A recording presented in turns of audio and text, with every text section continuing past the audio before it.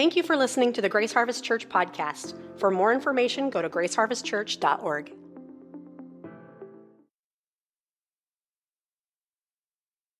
Today I'm starting a new series called Supernatural.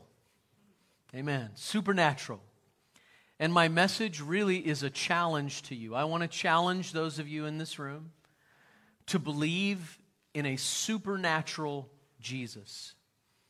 Not just a movie Jesus, not just the concept of Jesus that you might have in your own mind, but I'm going to challenge you to believe in the Jesus that we see within Scriptures, this Jesus who is supernatural, and not only that, this Jesus who calls us to a supernatural life.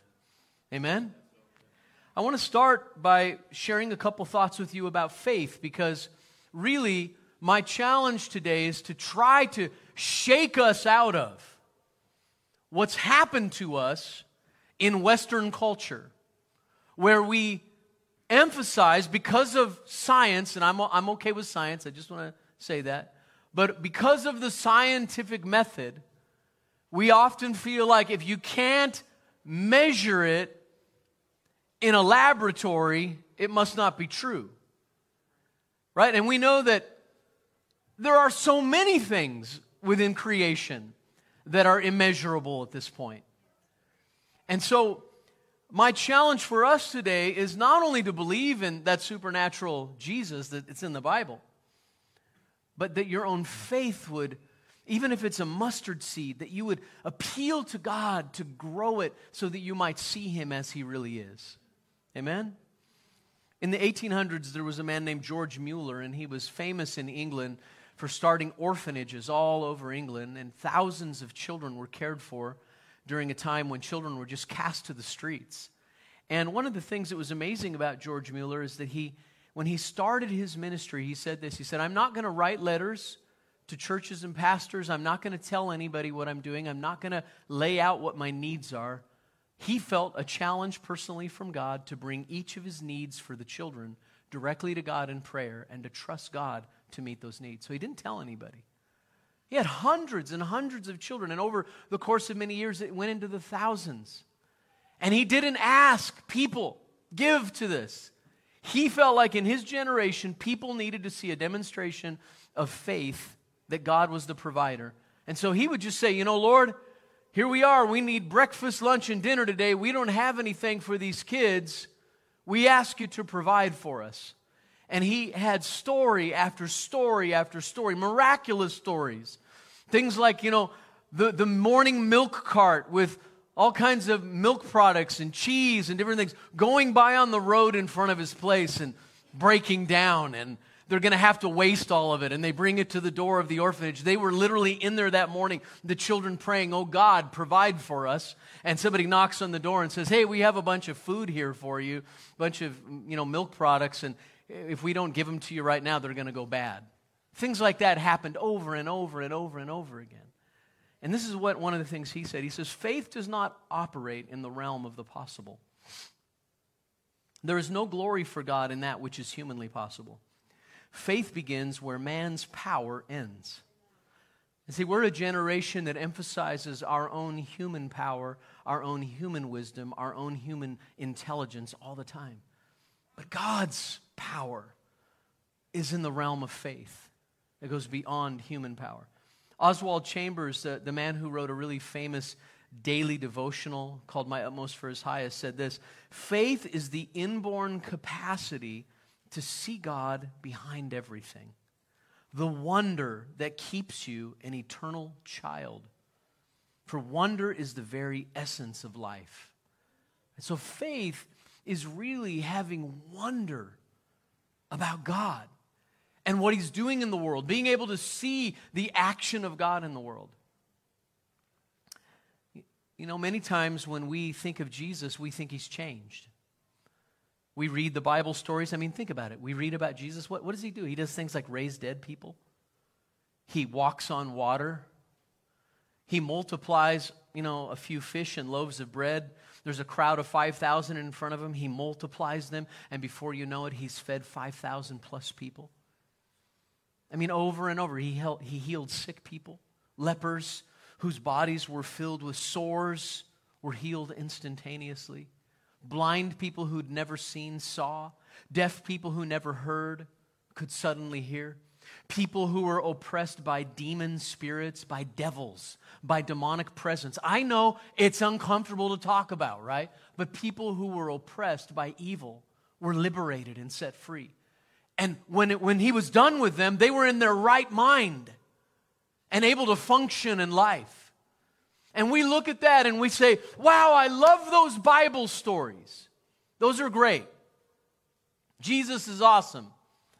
But in our mind, what we're saying is, I love those Bible stories. Too bad he doesn't do those things anymore. Right? Hello?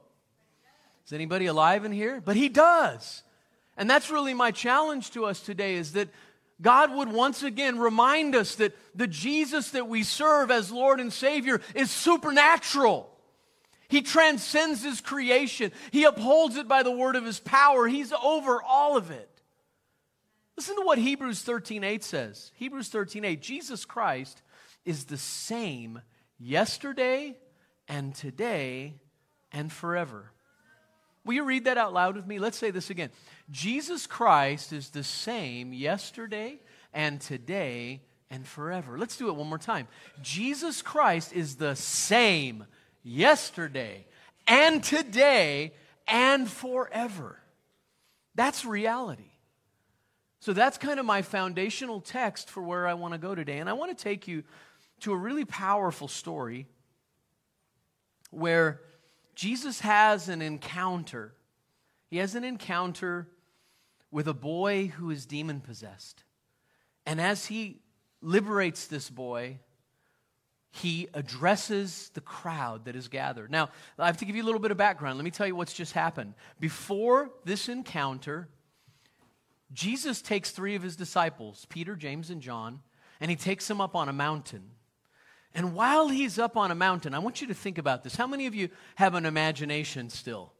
Adulthood hasn't ruined you.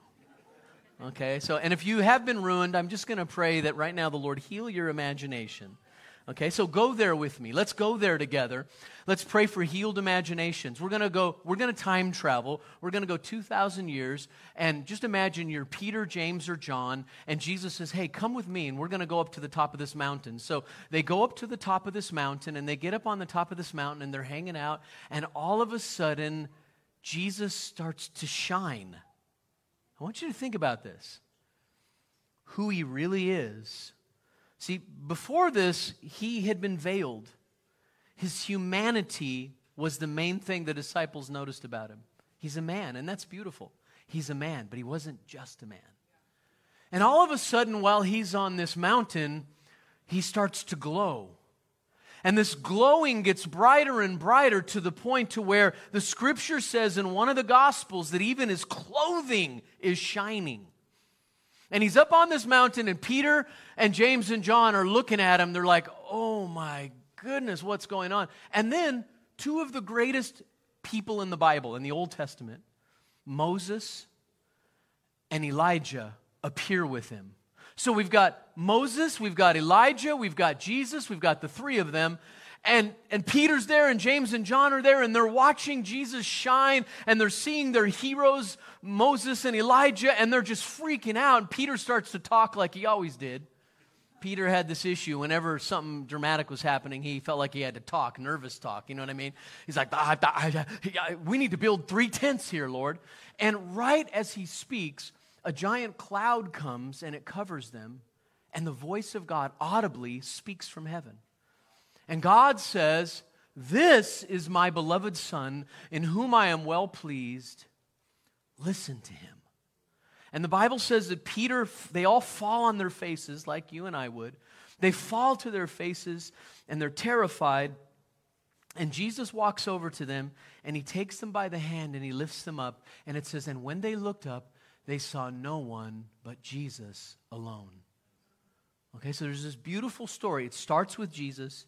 It ends with Jesus, and the point of it is Jesus is what it's all about, even more than Moses and Elijah, right? So they have that experience. They're on the mountaintop. They have this experience, like the song that we sang, right? They come down off the mountain, and they experience what all of us experience so often after we have a mountaintop experience with God.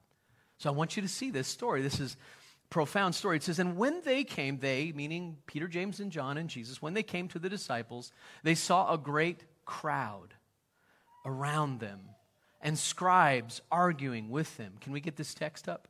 I want everybody to see it here. And scribes arguing with them. And immediately, oh, by the way, the scribes were those who wrote down all of the Old Testament.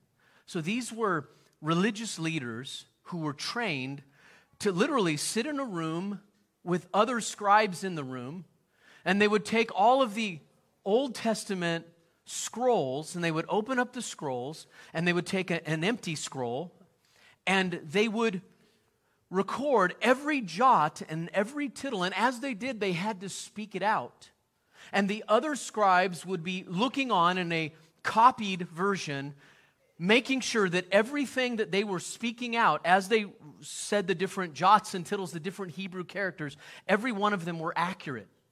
And this is how the Bible was passed on generation to generation to generation. You literally had an entire section of the priesthood that was trained to sit in a room with others. They would also debate with the scripture and teach others, but one of the main things they did is sat in a room and called out every letter. It would be like calling out A, C, L, and the others, basically check, check, check. That's how they made sure that the scripture was accurate. They tested every single character. Okay, so these scribes are arguing with the other disciples. And Jesus comes down to this crowd, and it says, and immediately all the crowd, when they saw him, were greatly amazed, and they ran up to him and greeted him. By the way, I think it's interesting that they were greatly amazed. What were they greatly amazed at? Right, think about it. What were they greatly amazed at? I've speculated that maybe, in the Old Testament, when Moses came down off the mountain, his face shone, and they had to cover his face. I wonder if Jesus was still kind of glowing a bit. Wouldn't that be a trip? He comes down off the mountain, and they go, he's wah, wah, wah. Anyway, that's just me. It doesn't say that in the Bible, okay? So it's just my holy imagination. Okay, they were greatly amazed, and they ran up to him, and they greeted him. And he asked them, what are you arguing about with them? And someone from the crowd answered him, Teacher, I brought my son to you, for he has a spirit that makes him mute, can't talk. And whenever it seizes him, the spirit seizes him, it throws him down, and he foams and he grinds his teeth, and he becomes rigid. So I asked your disciples to cast it out, and they were not able. And he answered them, Oh, faithless generation, how long am I to be with you? How long am I to bear with you? Bring him to me. Now, I don't know about you, but when I read that, I hear the heartbreak of God. Do you hear it? He's not rebuking them. He's, oh, faithless generation. And can you hear, how many of you have ever, done this with your kids, right? How long do I have to put up with you? That's what he's saying. How long do I have to bear with you? How long do I have to be with you? Are you ever going to believe? What's it going to take for you to be faithful? Okay, so he says that to him. Bring him to me, bring the child to me. And they brought the boy to him, and when the spirit saw Jesus, immediately it convulsed the boy. And he fell on the ground and rolled about, foaming at the mouth. And Jesus asked his father, how long has this been happening to him? And he said, from childhood. And it has often cast him into fire and into water to destroy him. But if you can do anything, have compassion on us and help us. And Jesus said to him, if you can, all things are possible for one who believes. Immediately, the father of the child cried out and said, I believe, help my unbelief. And when Jesus saw the crowd came running together, he rebuked the unclean spirit, saying to it, you mute and deaf spirit, I command you, come out of him and never enter him again. And after crying out and convulsing him terribly, it came out. And the boy was like a corpse, so that most of them said, he is dead. But Jesus took him by the hand and lifted him up, and he arose. And when he had entered the house, his disciples asked him privately, why could we not cast it out? And he said to them, this kind cannot be driven out, by anything but prayer. Now, King James, New King James adds the words, the older, actually the newer manuscripts, they're not as old, adds the word prayer and fasting. Okay, but what he's saying is these kind of demons sometimes can't come out except by concentrated prayer, and that can include fasting. Okay, so let's look at this story. Let's break it down. I'm just going to take a few minutes and share some thoughts with you about it that I think should challenge us. The first one is that conflict often comes after a mountaintop experience. I shared this recently in another message. You know, it says that Jesus took Peter, James, and John just before this happened, and he went up to this mountain, and they had that whole experience. Now, you can imagine, think about this. You can imagine you just saw the Son of God shine like the sun. You just saw Moses and Elijah, the two greatest figures of the entire Old Testament. Nobody had seen them for thousands of years. You just saw all of that on that mountaintop. Okay, you're with the Son of God. Not only that, a cloud overshadowed you, and God spoke. And he said, "This is my Son. Listen to him." You've had that. What I didn't tell you was right after that happened, Jesus turned to the disciples and said, "I don't want you to tell anybody about this until the Son of Man's been glorified." And of course, they didn't know what that meant. But keep this to yourself. Can you imagine? So they're coming down off the mountain, and they're just, you can imagine they're practically floating. It's like, what just happened? Dude, did that really happen? Was he shining like the sun? Were his clothes shining? Was that Moses and Elijah? What about, did you guys hear the voice? You can imagine all of this was happening. They come down off the mountain, and the first thing they face is a conflict. And what I want to say to many of you in this room is when you have a mountaintop experience with God, prepare yourself for the conflict and the tension that often follows it. Amen? Because there's an enemy in the world. He's after you. He wants to rob from you what God showed you. But here's the thing I want you to recognize. God saw it coming before it happened, and the actual encounter you had on the mountaintop was to prepare you for the conflict that you found in the valley. Amen? So, the disciples and the scribes are arguing. A crowd is looking on. You can almost hear the crowd going, "Fight, fight, fight, fight." And then Jesus comes right into the middle of all of it. And he establishes reality, ultimate reality, liberation to a child. And the argument here was about why the disciples couldn't cast the demon out of the sick boy. And the scribes were kind of like mockers, those who remind us of our failures. You have people ever like this in your life? They, of course, they didn't mention the fact that the disciples had already cast out many demons from people. That's what the scripture records. They only concentrate on the one that had not worked. Many times people can doubt our encounters with God because we're not 100% successful. You know, sometimes we have encounters with God, but we still got issues in our life. Right? So somebody encounters God, they change their life, they get baptized like Bethany today, and they're on a new road, and they're celebrating, and they go out, and they're trying to serve God, and they're doing the best they can, but there's other people, the skeptics, the old crowd, and they're like, "Yeah, we'll see if it lasts. Yeah, we'll see if it's real. Yeah, we'll see if it's legit." You know what I mean, Jacob? You go up there to the mountain with the men, right? And God rocks your world. And you come home and there's the conflict. And then there's the doubters. And there's the people that are telling you it ain't real. And they focus on your failure and not your many successes. That's a reality. You still with me? Secondly, Jesus is grieved when he faces a faithless generation. 19 and 20, verse 19 again, he answered them, "O faithless generation, how long am I to be with you? How long am I to bear with you?" It seems like we live in a faithless generation in our time as well. Many of our time, in our time, have abandoned belief in a powerful, miracle-working God and Christ. We like a safe and respectable God, not a messy, demon-casting, table-turning Christ. We want a nice, powerless, success-giving God. We want a God who will not require us to belong to him. We want a God who serves us and adjusts to all of our cultural sins and ideals. Fortunately for us, that God's not found in the Bible or in Christ. Amen? You know, I want to challenge your thinking today. I want to ask you, what does your Jesus look like? The Jesus, if you're a believer, this Jesus that you worship, what's he look like? When you read the Bible and, you know, you're going through the Gospels or you're going through any part of the Bible, because we know Jesus represents the Father, and everything that Jesus is shows us what the Father is like. And so even the God of the Old Testament, when Jesus manifested himself and came on the scene, he was showing us what that God of the Old Testament was like, right? He's giving us the full expression of his personhood. That's who Jesus is, right? And so when you read the Scripture or when you dig into the Bible and you come across stuff that makes you feel uncomfortable, you're reading along and, you know, you like this miracle-working Jesus, and look how kind he was here, and go and sin no more, and then all of a sudden you come across this Jesus who's calling people on their stuff. You come across this Jesus that's upturning tables, and this Jesus that's getting mad and rebuking Pharisees.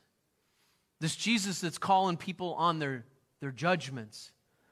This Jesus that's calling people to repent and turn from their sin. What happens when you read the Bible and you come across parts of it that make you feel uncomfortable and that you don't like? Because this is what most of us do. We don't even realize we're doing it, but we're reading through the Scripture and we're going like this. I like this, I don't like this.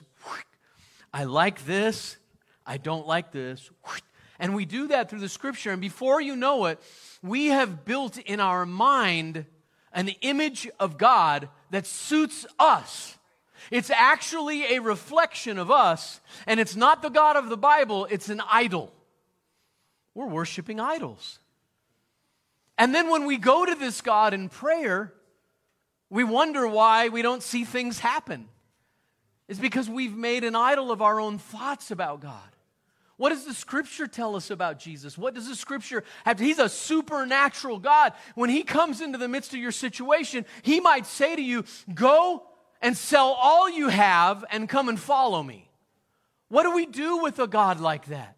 What do we do when God breaks in on our world and turns all of our tables upside down and calls us to follow him and be devoted to him and reminds us that you don't belong to yourself? I purchased you with my own blood on the cross. I own you. We call him Lord. The word means master. That's not a popular word right now. It's not acceptable, but it is the word master. We belong to him, but we assert our rights. Our self-ownership, the fact that we're in charge of our own destiny in life. I am my own Lord, I am my own God. And yet the gospel calls us to embrace him, follow him, love him, be devoted to him. Am I talking to anybody? He's supernatural. He has a right to us. He gave up heaven to come to earth to redeem us and restore us. All of creation belongs to him. That's why he died. You're his. And by the way, he can do a far better job with your life than you can. Let me just say that. Okay, before you get all, well, wait, what are you talking about? Amen. He's grieved when he faces a faithless generation. He says, how long? But I love this, but bring the boy to me. Now here's the other side. Some people teach about faith like this. If your faith, if your confession and your belief about faith is imperfect and pure, and if it falters at all, you won't be healed. God won't provide for you. God won't come through for you.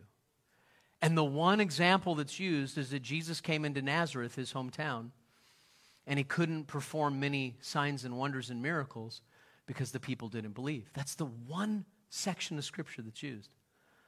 I have a little bit different take on that. I don't believe that Jesus' hands were tied. I believe basically what that meant is the people were so familiar with him, they wouldn't even bring the needs to him. Because Jesus, we know in the Bible that everyone that came to him, he met their need. Do we know of any example where he didn't? Not one. So unbelief doesn't keep God from working because suddenly his hands are tied and he's powerless. Unbelief keeps God from working because we won't even come to him, because we won't acknowledge that he's the answer. We become familiar with him. We make him small. We make him too human. And his humanity is important, but he's God too, God in the flesh. He's deity. Right? And so what's Jesus do? I love what Jesus does. He right after he says, "Oh, faithless generation, how long will I be with you? How long do I have to bear with you? Bring the child to me." And he brings the child in spite of their unbelief, and he heals him. He liberates him. And that's what he does for us. Listen, if you're counting on your faith to be healed, to be provided for, you're counting on the wrong thing. Your faith only has to be the size of a mustard seed. Faith is about the object, not about your faith. Faith in your faith is failure. Faith in God, your object, is victory. You can trust him. If you put your trust and your faith in him, he's going to do what he's going to do. You go to him. Amen? I hope I'm talking to somebody other than myself in this room. And his presence provokes demonic presence. Immediately, the demons manifested and Jesus dealt with them. Now, I have to move really quickly here, but let me just share this. Let me remind you also, this text shows us that devils have plans to destroy your life. Devils have plans to destroy your life. Now, a lot of people don't want to talk about the devil in church anymore. It's weird. And I know there were movements that happened in the past decades where we talked about the devil too much. There's a devil behind every doorknob. Everything that happened wrong in someone's life was a demon. And that's wrong too. That's just weird. How many of you know that's weird? Say, that's weird. Right? But here's the reality. You have an enemy. You have an adversary. There are spiritual beings actively in our world to bring destruction to people. There are also, how many of you believe in angels? Okay, you can't believe in angels and not also believe in devils, because they're in the same classification. So here's the reality. There are forces at work in our world that oppress people, that deceive people, that afflict people, that lie to people. The scripture says even Satan himself comes as an angel of light. So he doesn't show up, with a pitchfork, with a tail and horns and red and like, "Hi, it's me, the devil. Good to meet you." Okay? It's not how the devil shows up. He comes looking beautiful. He comes just in the same way when he came to the woman in the garden. He said, "Hey, look, you know what he wants to do is he wants to divert our attention from God to something beautiful." In this case, it was the fruit. Look at it. You want it. It's going to taste good. And that's how he works in our lives as well. He preys on our weaknesses. He knows our desires. He knows those desires that are unlawful. And he helps those things happen. And he's out to destroy us. He has plans for our life. Somebody used to say years ago, God has a wonderful plan for you, right? God loves you and has a wonderful plan for your life. Well, Satan hates you and has a terrible plan for your life. And that's the reality. And I love what Jesus says here. He says, "How long has this been happening to the Father?" And the Father says, "From childhood." And I thought that was interesting because I've noticed that Satan always looks for an entrance into our lives when we are children because we are vulnerable and open. I remember gathering with my cousins in a garage and doing seances. And we thought it was cute. Breaking out a candle, right? Doing seances, inviting spirits to come in, And I remember my one cousin got caught one time kind of blowing on the candle, And we think that's cute and funny, and kids do that, and they dabble. No, it's not. Whenever you open yourself up through witchcraft, through the occult, it can happen even through different uses of drugs and things, where you open yourself up to occult activity. You're inviting the enemy. And somewhere in this child's life, darkness came as a child and began to afflict him. Right? And so Jesus set him free. Jesus healed him. And I love this next point, and that is that doubt that leads to desperation can become faith. This father had doubt, but it led to desperation, and desperation turned into faith. See, some people will tell you that you should never have doubt. That is wrong. That's not biblical. Doubt is many times the seedbed for faith. Here's what happens with doubt. Doubt lays here like this. It comes up in our life. And if we turn with our doubts to God, it moves us toward faith. But if we turn away from God, we start to move away from just doubt to unbelief. There's a difference between doubt and faithlessness, or doubt and unbelief. But all of us have doubts. Do any of you ever struggle with doubts? Come on, be honest. Any of you ever have those thoughts come up and say, is this a pipe dream? Am I crazy? And you're afraid to even tell other people you have those doubts, right? But they're normal. They're normal. Doubts are normal. I have doubts. It's not a sin to doubt. It's a sin to have unbelief, to become faithless, to turn away. But if my doubts lead me to say, help my unbelief, now I've turned to the right source. It's like Jesus said, oh, you got your little mustard seed there? That's enough for me to heal your son. And now you cried out for me to take that little mustard seed and grow it. And I'm going to do that. He'll meet you in your doubts. Does that make sense? I love that. I believe. He says that. Listen to this. It sounds like a contradiction. I believe. Help my unbelief. What's he saying? That his faith has mixture like all of us. Let's be honest. All of us have mixture. Sometimes we have days we feel like we have faith to move a mountain. Other days we're like, I don't even know if I'm a Christian. Anybody there?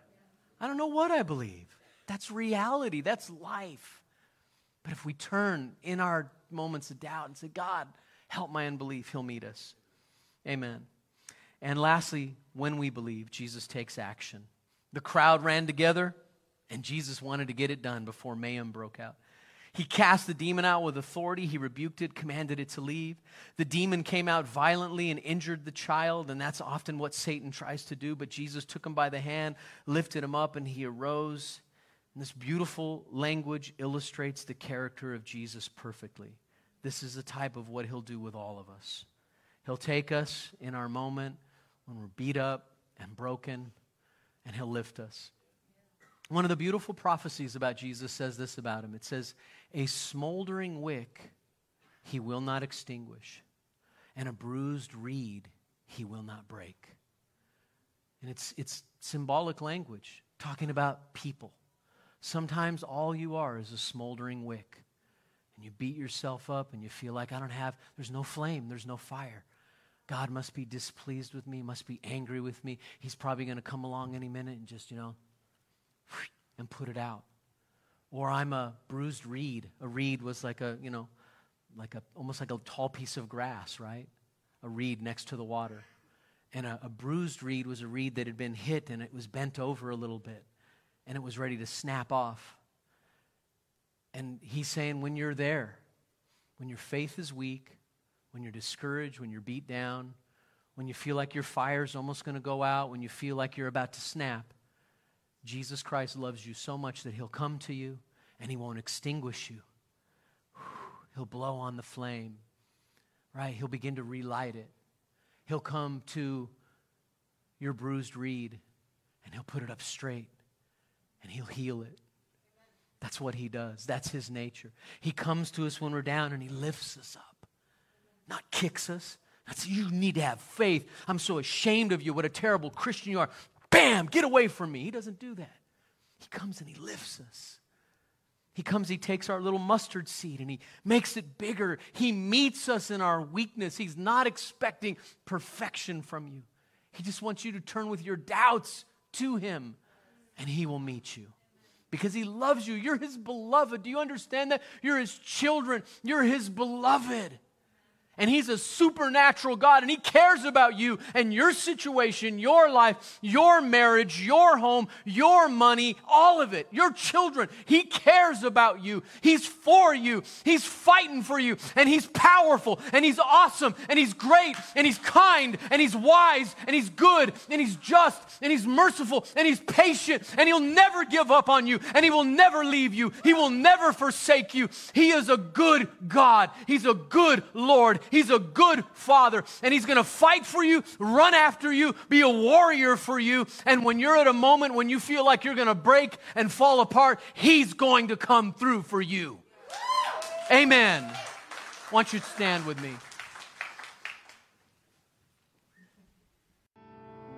May the Lord bless you and keep you. May the Lord make His face shine on you. May the Lord be gracious to you. May the Lord lift up His countenance, His face upon you, and give you peace. The Lord be with you. God loves you. Go with God. He goes with you. God bless you all.